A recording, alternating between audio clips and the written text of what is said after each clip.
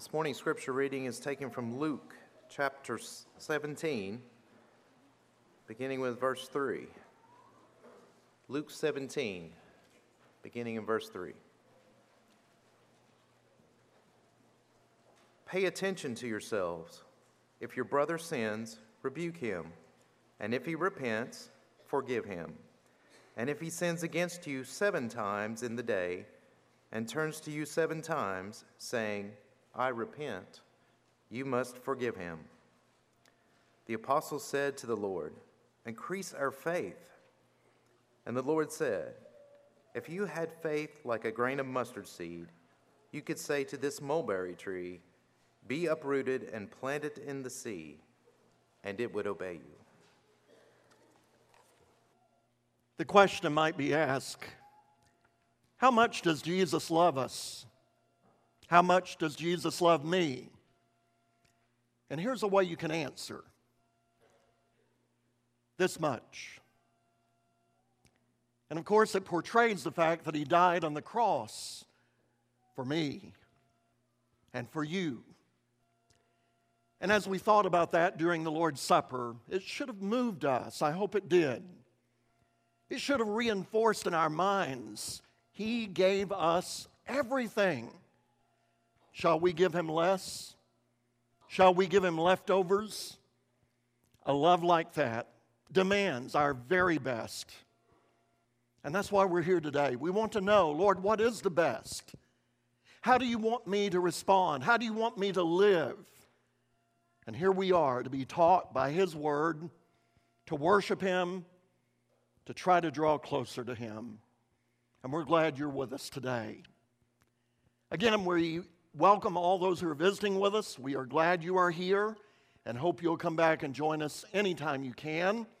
And if we can help in any way, please let us know. We'd love to help if we possibly can. We're glad to see visitors with us always, of course. Among that number are some very special people. Carla and Lee Davis's daughter, Ginger, is with us today. Raise your hand there, Ginger. Won't make you stand up, but she grew up among us. Now is in the Nashville area, and we're so glad to see her and to know she's doing well. And also the Crookshanks, Bill and Harriet are with us today. I went over into their area to preach a gospel meeting last week, and they weren't able to come and join us. So they said, we're going to go hear him over there, I guess. There's probably other reasons why they're here today, but we love the Crookshanks, and it's always good to see them. And there are many others I know that I should mention by name, but just don't have it on my tongue. But we're glad you're here. But there is another group of people that are with us today that deserve special recognition. We've tried to do that with the insert in the bulletin today, and we're talking about all those who have served in our nation's military, whatever branch of service that may be.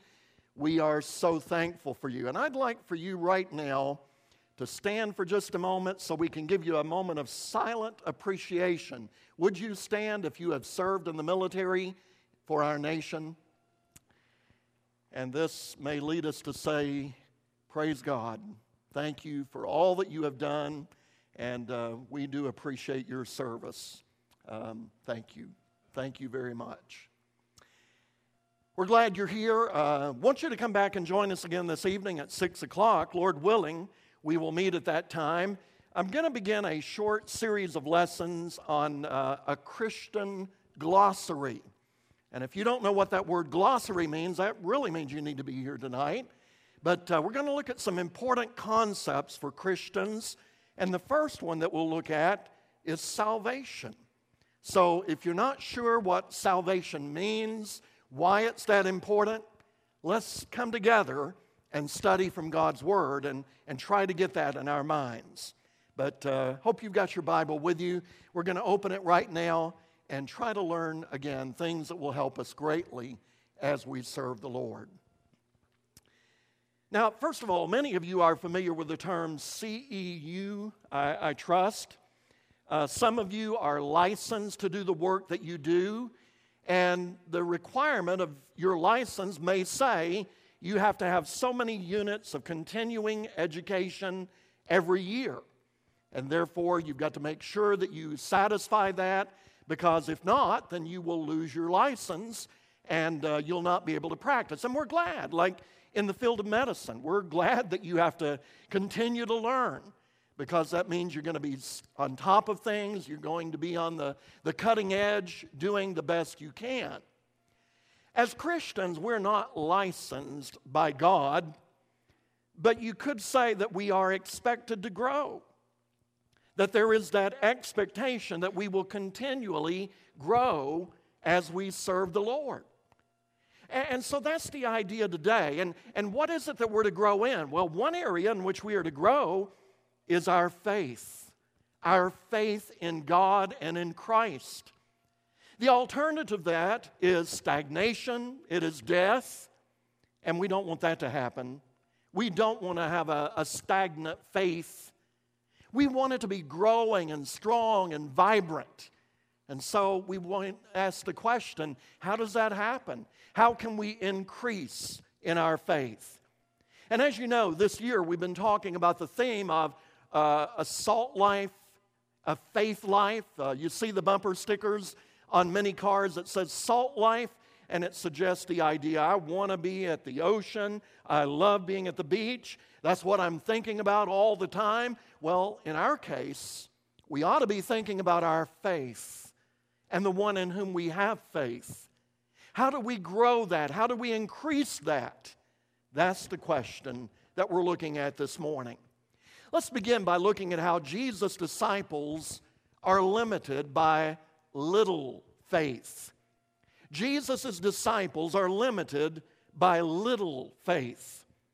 If you go back to the passage that was read to us a few moments ago in Luke chapter 17, let's look at the idea there. Luke chapter 17, Jesus had just told the disciples, you've got to learn how to forgive one another. And then he said, you must forgive somebody 7 times in a day if that is needed. If somebody sins against you 7 times, and 7 times in that same day they come back and say, forgive me, I have sinned, you are to forgive them. Have you thought of how hard that is to forgive somebody 7 times in a day? We have trouble doing it twice in a lifetime. And no wonder the apostles responded the way they did. Look at what it says again in Luke 17, beginning in verse 5. The apostles said to the Lord, increase our faith.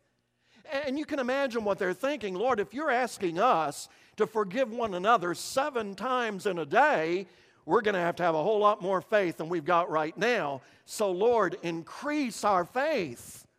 But look at how Jesus responded to that in verse 6.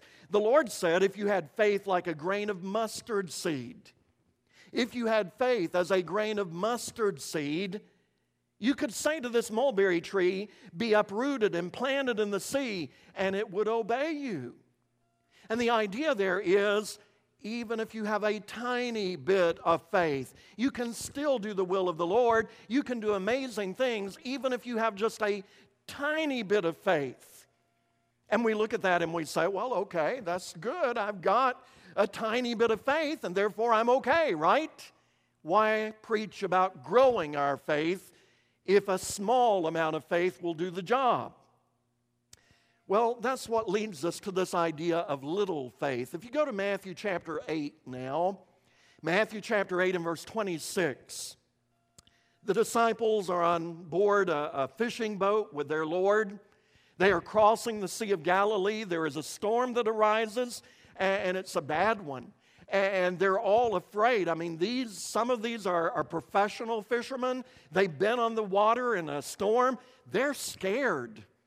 And yet Jesus is in the back of the boat sleeping. And so we read this in Matthew chapter 8 and verse 26. He said to them, after they woke him up, they said, Lord, we're perishing. Why are you afraid, O you of little faith? Why are you afraid, O you of little faith? Then he rose and rebuked the winds and the sea, and there was a great calm. And notice that phrase there, little faith.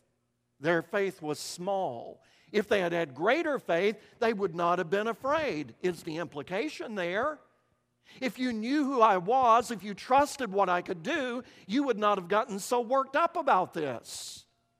In fact, in the Gospel of Matthew, you'll find that phrase, little faith, 5 times.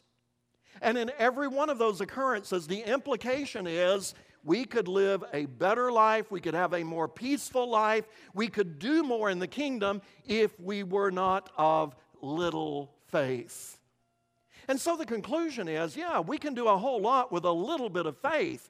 Jesus said that. But should we be content with just a little faith? Should that make us say, well, there's no need for me to try to grow my faith? No, as we have seen with this phrase, little faith, that is a limitation. We are restricting our abilities, our peace, if we don't have something greater than little faith. And so now the question would be, if that's the case, how do I increase my faith? How do I respond? How does the Lord respond when I ask Him, Lord, how do I increase my faith? And I go to the Word of God, and I find at least 3 different responses to that question. Here are the ways that we can increase our faith if we want to be more active, more peaceful, enjoy this life more. Here's how we do it. Number 1, to increase our faith, we must know the Word of God. You knew I was going to start with that, didn't you? I mean, that's one of the most obvious answers to the question, how do I increase my faith? How many times have you heard that statement in Romans chapter 10 and verse 17? You're going to hear it again right now. Listen to what it says. Romans 10 and verse 17.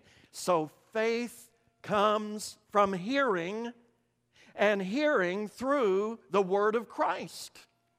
And that simply means that if I want to grow in my faith toward God, I need to know who He is. I need to know His expectations of me. I need to know what I am asked to do and what I can do through Him. And yet I don't know any of that if I don't take time to read the Word of God. So the simplest place to begin is to pick up our Bibles and actually start reading and knowing the Word of God. Because the alternative is found in Judges chapter 2. Judges chapter 2, verses 10 and 11. And again, this is a familiar statement to many of us. It describes what happened. And this is a time not too long after the people of Israel had come out of Egypt, after they had seen all those marvelous plagues and the parting of the Red Sea. And yet it says in Judges 2, verses 10 and 11, all that generation also were gathered to their fathers, and there arose another generation after them who did not know the Lord or the work that He had done for Israel. How did that happen?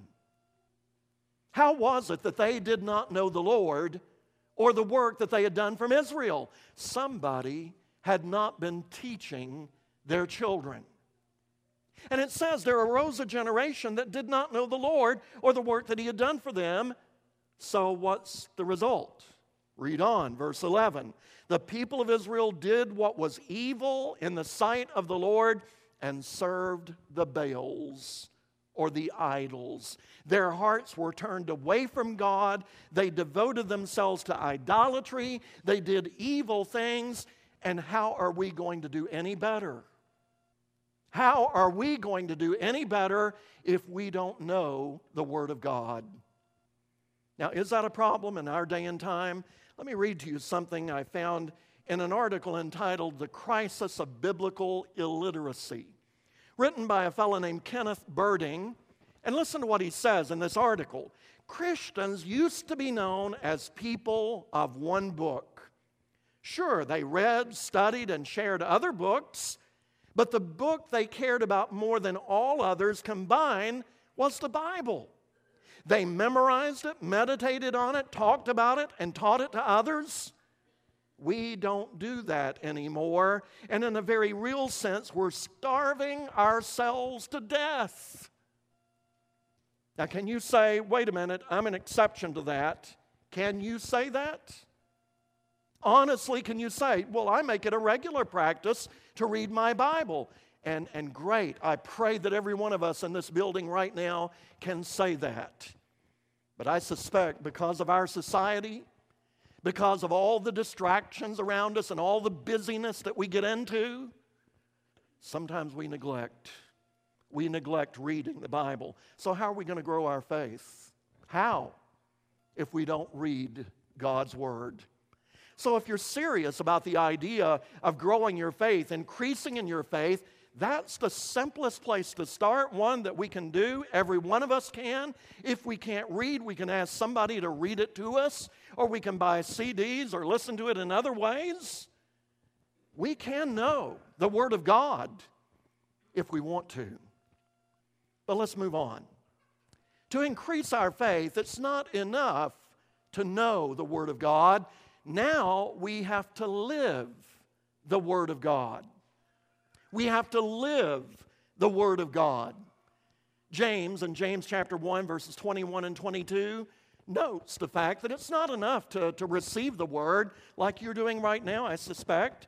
It may be that you're all glazed over and you're not really listening, but I suspect most are. And so what's going to happen now? Listen to what he says, James 1, beginning in verse 21. Therefore, put away all filthiness and rampant wickedness, and receive with meekness the implanted word. That's what I hope you're doing right now. That's what I hope I'm doing right now. Receive the implanted word, which is able to save your souls. This word can save our souls. But then read on. Be doers of the word, and not hearers only, deceiving yourselves. And the idea is you can come to church and sit there and listen and say, that's a good sermon. But what good is it if we don't live it? That's what James is saying. Don't deceive yourself. Don't say, well, I listen to 2 sermons a week. I go to Bible class twice a week. I receive the Word of God. But are you living it? That's the question. And that's how faith grows. Jesus himself said that in Matthew chapter 4 and verse 4. You remember, he was being tempted by Satan. He was hungry. He had fasted 40 days and nights. And now Satan said, if you are the Son of God, just command those stones to become bread and feed your body. And Jesus, quoting Scripture, said this, it is written, man shall not live by bread alone, but man shall live by every word that comes from the mouth of God. That's how we live. We live by the words that come from the mouth of God. But again, we have to ask, are we doing that? Is that really how we live? That what I read in the Bible permeates my thoughts, my words, my actions, my attitudes? Am I living the Word of God? And then once more, look at Colossians chapter 2, verses 6 and 7 to see this idea of living the Word of God. Colossians 2, verses 6 and 7, where Paul says, therefore, as you received Christ Jesus the Lord, so walk in Him. Now, how can you walk in Christ? Well, it's an image, of course. It's a way of saying, don't just look at Jesus, start following Him, start walking behind Him. That's what the disciples did in the Gospels. They followed Him, they learned from Him. That's what we're to do. As you receive Christ Jesus the Lord, so walk in Him. And now notice what's going to happen if you do that. Rooted and built up in Him and established in the faith, just as you were taught, abounding in thanksgiving.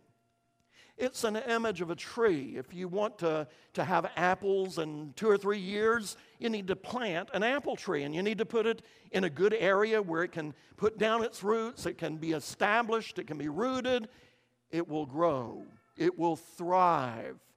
And if you want to grow your faith, you plant the seed of the Word of God in your heart, and then you start living it. You start letting it take over your life. And again, you see, that's the idea. In fact, one commentator, Arthur Patzia, makes this point about this passage. And I want you to think about this. Paul reinforces a theme common in his writings, namely the relation between theology and ethics. The relation between theology and ethics. And what that simply means is, does my knowledge of the Bible make any difference in the way I live? Does it? Am I living more honestly than I once did? Am I speaking more gracefully than I once did? Am I really putting forth efforts on the job to do the right thing more than I once did? Am I growing in my faith? And that only happens when we know the Word of God and when we live the Word of God. Then our faith is growing. But let me point to one other factor involved in increasing our faith. In addition to knowing the Word of God and living the Word of God, I suggest we must pray to God regularly. Prayer is a vital part of our growth. Matthew chapter 6 and verse 6, Jesus has this to say about the idea of prayer. And I want you to think about the faith that is involved if you're going to do this. I mean, why would I pray? See what Jesus says here. When you pray, go into your room and shut the door and pray to your Father who is in secret. God is in secret. And your Father who sees in secret will reward you. Now, in those times that I've gone to God in prayer, I've never seen Him with these eyes. And I've never heard Him speak to me with these ears. Prayer is an act of pure faith. Why am I doing this? Because I really believe there is a God in heaven who hears what I'm asking. He knows what is best for me, and He will do what is best for me. If I don't have faith in that, I'm not going to pray. And the more we pray, the more we are exercising our faith, the more it will grow and increase. It is a way of growing our faith. Go back to the book of James. Look at a couple of passages there, again, on this idea of prayer and faith, the connection between them. James chapter 1. James chapter 1, verses 5 and 6. He had just talked about how it is a thing to be joyful about when we come into various trials. And you're thinking, what? Rejoice when we fall into trials? I don't have that kind of wisdom, we might think. Well, James says, therefore, if any of you lacks wisdom, and that would be an area where we need it. If any of you lacks wisdom, let him ask God, who gives generously to all without reproach, and it will be given to him. But let him ask in faith. Let him ask in faith with no doubting. For the one who doubts is like a wave of the sea that is driven and tossed by the wind. And that's vital. We've got to believe what we're praying for. Perhaps you've heard the story of the people that were going through a severe drought. And it was announced, well, this coming Sunday we're going to pray to God that He'll send rain. And everybody was in agreement. That's a good thing to do. And as they came into the building, the preacher said, we're canceling our prayer service. What? We still don't have any rain. Why are we canceling? Because nobody brought an umbrella. Do we believe what we're asking for? Do we believe that God can do what we're asking? And if we don't ask in faith, why are we asking? Again, that connection between prayer and faith. And then go to chapter 5 of the same letter. James chapter 5, look at verses 14 and 15. James 5, 14 and 15. And James says this, is anyone among you sick? And at one time or another, all of us are. Let him call for the elders of the church and let them pray over him, anointing him with oil in the name of the Lord. And the prayer of faith will save the one who is sick, and the Lord will raise him up, and if he has committed sins, he will be forgiven. You see, that prayer must be of faith if there's going to be any outcome to it that we're looking for. And so if I'm really serious about growing my faith, then prayer must become a regular part of my life. And if it isn't a regular part of my life, maybe I should ask, why not? Do I not believe I need it? Do I believe that I'm okay without God helping me? Do I believe that? Because God is necessary every day, no matter what, and prayer is our way of accessing the help that we need. Perhaps you saw in the news this last week where Senator or House Speaker Paul Ryan was talking about the shootings in Texas last Sunday. And a comment he made there was that we all ought to be praying for these people in Texas and praying for our nation in general. And sure enough, he got critics responding to that idea of prayer. And they were saying, in essence, boy, it's so disappointing, that he's talking about praying. Why aren't they working on things they can do instead of just wishing? And Paul Ryan said this, it's disappointing, it's sad. And this is what you'll get from the far secular left. People who do not have faith don't understand faith, I guess I'd have to say. And it is the right thing to do is to pray in moments like this, because you know what? Prayer works. Well, to be exact, it's not prayer that works, it's God that works. But prayer is our means of asking for God to work. And while our country is growing more secular, and while it's a little more tense to bow your head in a restaurant before you eat that meal, isn't that a mark of faith? Not that we're doing it for people to see us, but because we believe, I need this. I need God's presence in my life, even to just bless this meal that I'm about to eat. And the more we do that, the more we grow in our faith.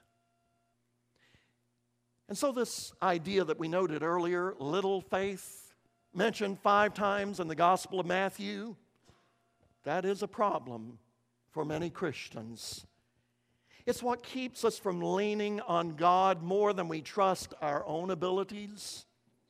It's what keeps us worrying about things over which we have no control. It's what keeps us from separating from the world when the world goes off in sinful directions. We'd rather be popular than righteous. We'd rather have pleasure than to be sanctified. Our faith is little, if those be true of us. But may our dedication be like that of those apostles that said to the Lord in Luke 17, increase our faith. But we recognize we have something to do if we want it to be increased. And right now, increasing your faith may mean obeying the gospel plan of salvation. Do you believe that Jesus is God's Son? And I suspect most everyone in this auditorium would say, well, yeah, I believe that. Do you believe it enough to act upon what He has said? Like Mark 16:16, he that believes and is baptized shall be saved. Do you believe that? Are you willing to turn away from sin? Because that also is commanded by our Lord and by His apostles, that we separate ourselves from sin and that we confess His name before others. Faith. Do we have the faith? And this morning I'm hoping there will be somebody that will say, I do have that faith. I want to be buried with my Savior and come out of the grave of water forgiven, a new creature. He wants to do that for you. Do you believe it? And if you've done that, have you been faithful in following the Lord and remaining close to Him? Or has the world pulled you off track and now you're not so close to Him? You're letting the world influence you a whole lot more than the Lord does. You need to repent if that's the case as an erring child of God. And today we would say, come home, pray for forgiveness. We'll pray with you, we'll encourage you, whatever we can do. Come as we stand and sing.